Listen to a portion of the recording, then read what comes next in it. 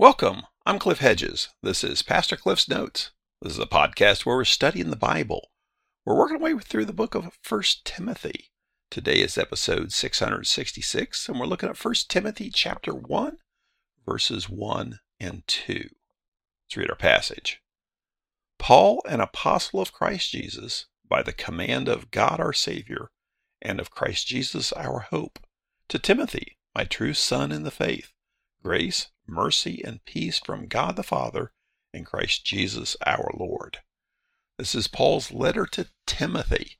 We've been working through Paul's letters chronologically. There's 13 of Paul's letters, and 9 of them are to churches, 4 of them are to individuals. They're arranged in our Bibles. The 9 letters to churches are first, followed by the 4 letters to individuals, and they're arranged in order of length.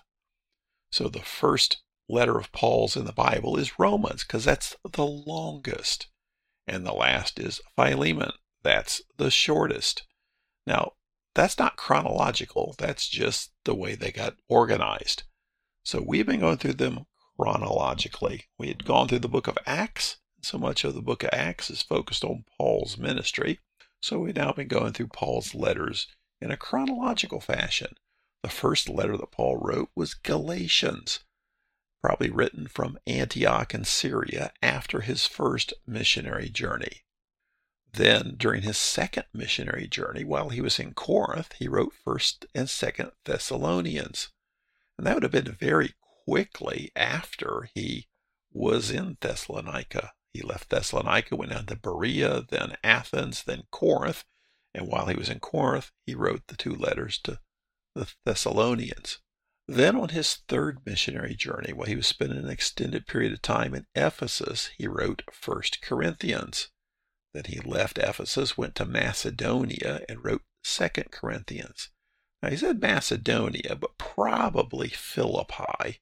That seemed to be where he spent a lot of time. Then he went to Corinth, and while he was in Corinth, he wrote Romans. He returned to Jerusalem, then was arrested and sent to Rome. Then during this Roman imprisonment period, this 2-year imprisonment that we see at the end of book of Acts, he wrote Philemon, Colossians, Ephesians, and Philippians. Philemon, Colossians, and Ephesians seem to be written at the same time, carried by Tychicus, the same guy, and delivered on a single delivery run. That was probably early in his 2-year imprisonment. Then Philippians, which we just finished, was probably written toward the end of his 2-year imprisonment. That leaves 1st and 2nd Timothy and Titus. The chronology is pretty much conjecture because we don't have the book of Acts to go along with it.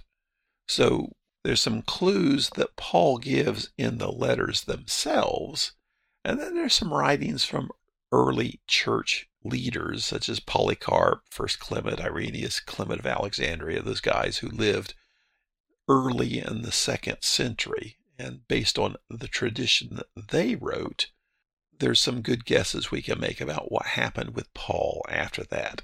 And this is not absolutely certain, but it's a good guess, is that Paul was released from prison in Rome.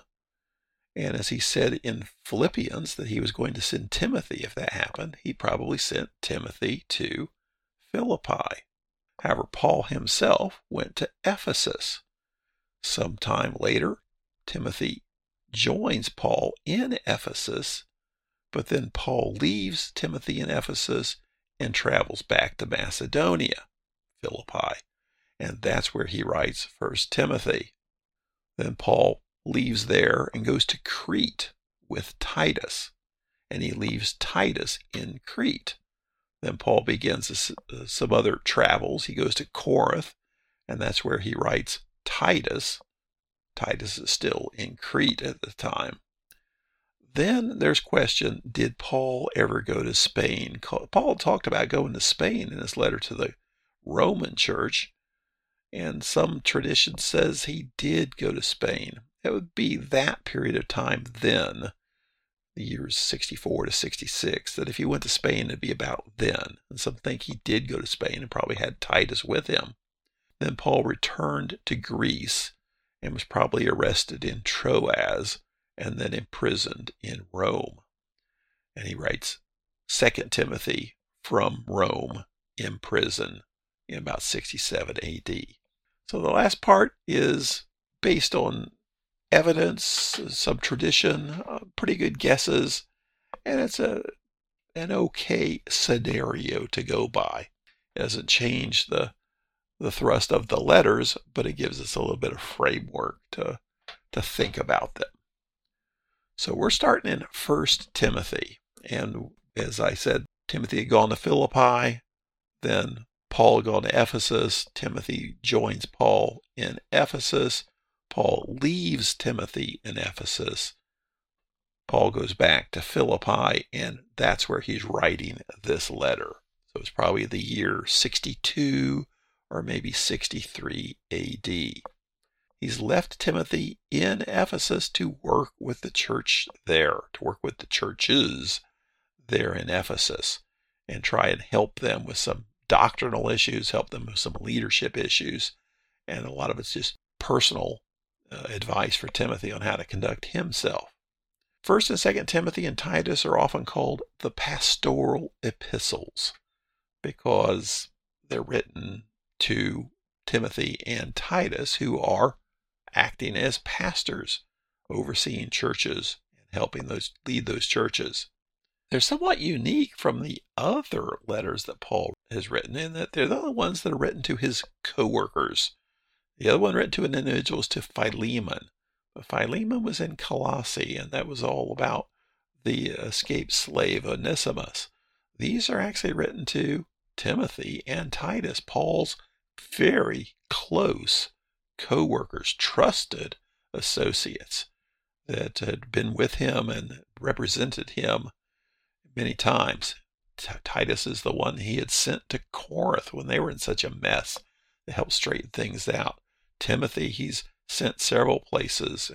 In several of his letters, he mentions that Timothy is with him as trusted assistant. They're slightly different in subject matter from Paul's other letters in that, just the circumstances are different. And stylistically, there's some similarities and differences in his other letters. Because of those reasons, some modern liberal scholars reject Paul as the author of these three letters. However, you read the writings of early church leaders like Polycarp, who lived in the first part of the 2nd century, so he lived like 110 to 135.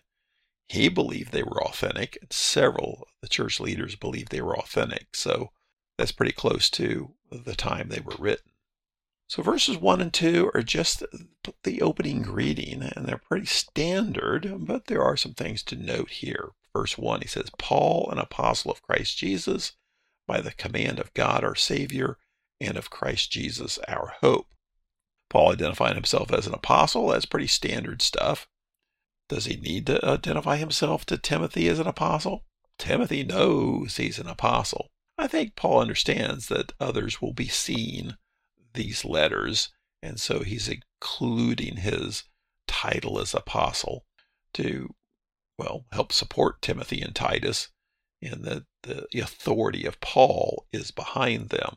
And he gives further description of his apostleship. Now, traditionally, the understanding that to be an apostle, there's two ways to understand the word apostle. Apostle basically means one who is sent. And sometimes in the book of Acts, it talks about everyone with Paul as an apostle. They're ones who have been sent to preach the gospel. But for the apostles, those would be ones who had personally seen the risen Christ and been appointed by Christ to be his representatives to preach the gospel. Now, with Paul, it all happened after the death of Jesus, and Christ appeared to him on the Damascus Road and appointed him as an apostle. And so Paul includes that he's an apostle of Christ Jesus by the command of God our Savior and Christ Jesus our hope. So by the command of God and by the command of Christ Jesus, both of them have commanded that he be an apostle, that is, their representative. And it describes God as Savior and Christ Jesus as our hope. Now, if you remember when we looked at Philippians, pointed out that Paul hasn't used the word Savior much. He used it in Ephesians chapter 5 when he was comparing the relationship between husband and wife to Christ and the church. He referred to Christ as the Savior of the church. And then he used it in Philippians 3:20, referring to Christ as the Savior. Now he's referring to God as the Savior. That really goes along with the Old Testament. Several times throughout the Old Testament, God is presented as the Savior. And throughout these three pastoral letters, both God the Father and Jesus Christ are presented as Savior. Here he specifically refers to Christ Jesus as our hope. And he is the one we're counting on for salvation. God's the one doing the saving, but it's based on our faith in Jesus Christ. So he is the object of our hope. And then in verse 2, to Timothy, my true son in the faith, grace, mercy, and peace from God the Father and Christ Jesus our Lord. So it's from Paul to Timothy. He addresses Timothy as my true son in the faith. Timothy's been through a lot with Paul. Timothy was from Lystra, and he joined Paul on the second missionary journey as Paul and Silas were traveling through Lystra. And he's been with Paul ever since. And that's probably been a little over 10 years. So Timothy's been with Paul for 10 years plus and been through a lot and has apparently grown a lot and been very effective in Paul's ministry. So Paul views him as a son in the faith. And so that's how he describes Timothy here as his true son in the faith. And then grace, mercy, and peace from God the Father and Christ Jesus our Lord. That's a pretty standard greeting. It's just wishing God's grace, God's mercy, and God's peace upon Timothy. So this is the introduction to the letter. But I want to go through some of the background so we have something to hang on to. Timothy's in Ephesus. He's been left there by Paul to lead the churches, help the churches. And then Paul has gone back to Macedonia and has written this letter to Timothy from there. Thanks for joining me. Join me again next time as we continue working through 1 Timothy.